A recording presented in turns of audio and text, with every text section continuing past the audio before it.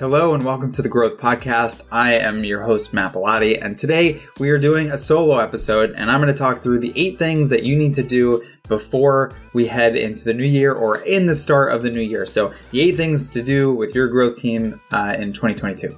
So the first is I recommend doing a major retro of the big initiatives that you did last year. So set aside a few hours for you and your team. If you have an office location or people are co-located in a certain geography, maybe do it as an in-person half-day thing. But break down what did we set out to do. So you could do it for the major initiatives that you had last year. What did we set out to do? What happened along the way? What were the results? What did we do with the results? What could we have done differently? And what learnings will we take with us next year? So if you don't usually do a retro for each of your major experiments, I would do that per experiment. If you already do retros for your big experiments, then do that as a zoom out. Like do it as a zoom out of what did we set out to do last year? Well, we set out to focus on activation, right? And break down that sort of macro approach that you had. And then 2 additional things that I think are just fun conversations to have with your team are around what was your biggest surprise of last year. So something that maybe there was low confidence that you thought it would work, or maybe you thought it would only have a small impact. And so what was the biggest surprise that everybody on the team had for something that did work and worked really well? And then the biggest letdown, like what was something that everyone was super confident about that didn't really work, and maybe tease apart why it didn't work and, where you can readjust your expectations moving forward. All right, the second thing I'm going to recommend is look at your partnerships that you have going on. Start with internal and then do externally. And by internally, I mean, look at the teams that you're working with across your company. The sales team, the marketing team, specific content teams, the product teams, whoever they might be. Assess who are you working well with today? Who are you not really working with? Where is there an opportunity to partner up and do even more? Leverage resources from another part of the business. Maybe it's a data team or an operations team or customer success team. You could treat the customer success team as an experiment channel. So look at what they're doing today and say, how can we drive an experiment with the process that they have today? And you do the same thing with support and sales. So look at those internal teams and say, what are we doing today? How can we extend our partnerships there and do even more? And then look externally. Look at other people maybe adjacent to your market or things that would be a supplement to your product or service, something that could add on. See what's out there. See where you can have a 1 + 1 = 3 situation where you partner with them and you co-offer your services, or you do discounting or cross-selling or whatever it might be. Partnership opportunities is a big thing that I would look at as well. The next big thing is reassess your current priorities. So at the highest level, how are you structuring the teams? What are the teams going after? Are they going after monetization? Are they going after retention? What is the priority order of those things? Do you still agree with the order in which you're operating, right? The start of the year is a good time to reassess those big rocks and the things that your teams are focusing on. I would also ask yourself, has something happened this past year that is relevant to your priorities moving forward? Have there been big market swings? Are there new channels? Has the constant resurgence of COVID done things to your market? Are there ways that you can work with that, work around it?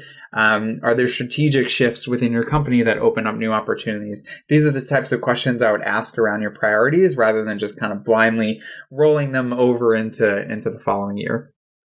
The next is reassess your measurement system. So how are you actually tracking data? How are you collecting qualitative data? How are you collecting and analyzing quantitative data?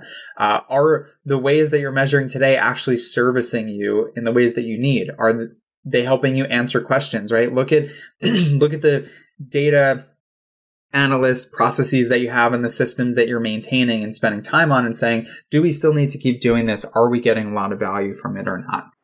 All right. So the 5th thing I'm going to recommend is asking yourself, do your existing channels have more white space in them? Can they be supercharged? Or, is your main channel through SEO? Is there a lot of more that you can do there, right? It's a good opportunity to look at the things that maybe you felt have been maxed out that again, with the number 4, maybe things have changed and leaves additional white space for you to do more and do new things there. So just look at the things that are working really well and just say, is there an opportunity to do more here now that some time has passed?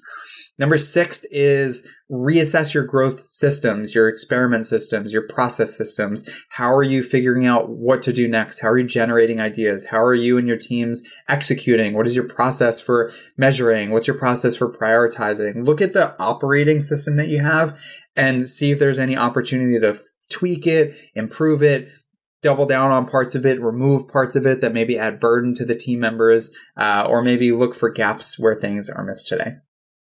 Number 7, I talked about this one in the NFT podcast that I did the other day, Growth Lessons from the World of NFTs. And number 7 is, can you make a bet on community?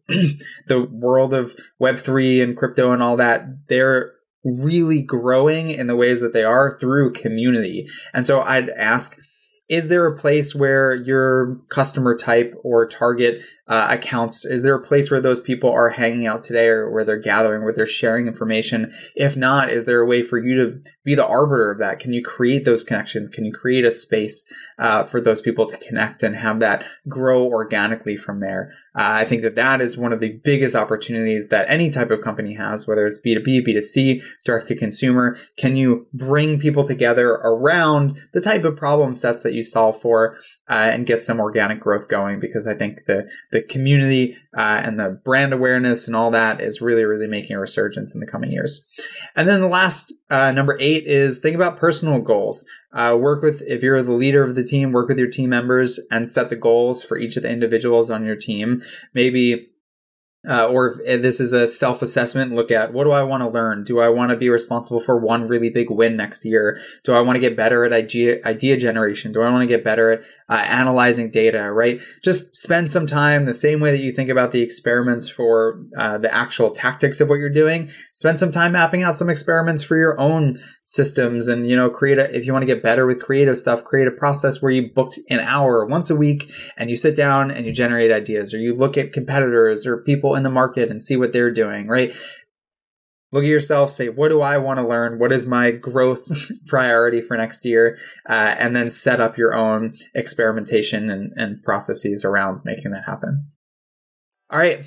I think that was a relatively quick episode, probably a little under 10 minutes here.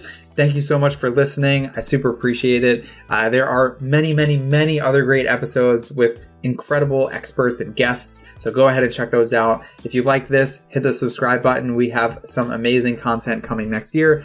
Thank you for spending your time listening to this podcast. I know there's so many things you could be working on, doing, listening to, watching, whatever it might be. You're spending it here, and that matters a lot.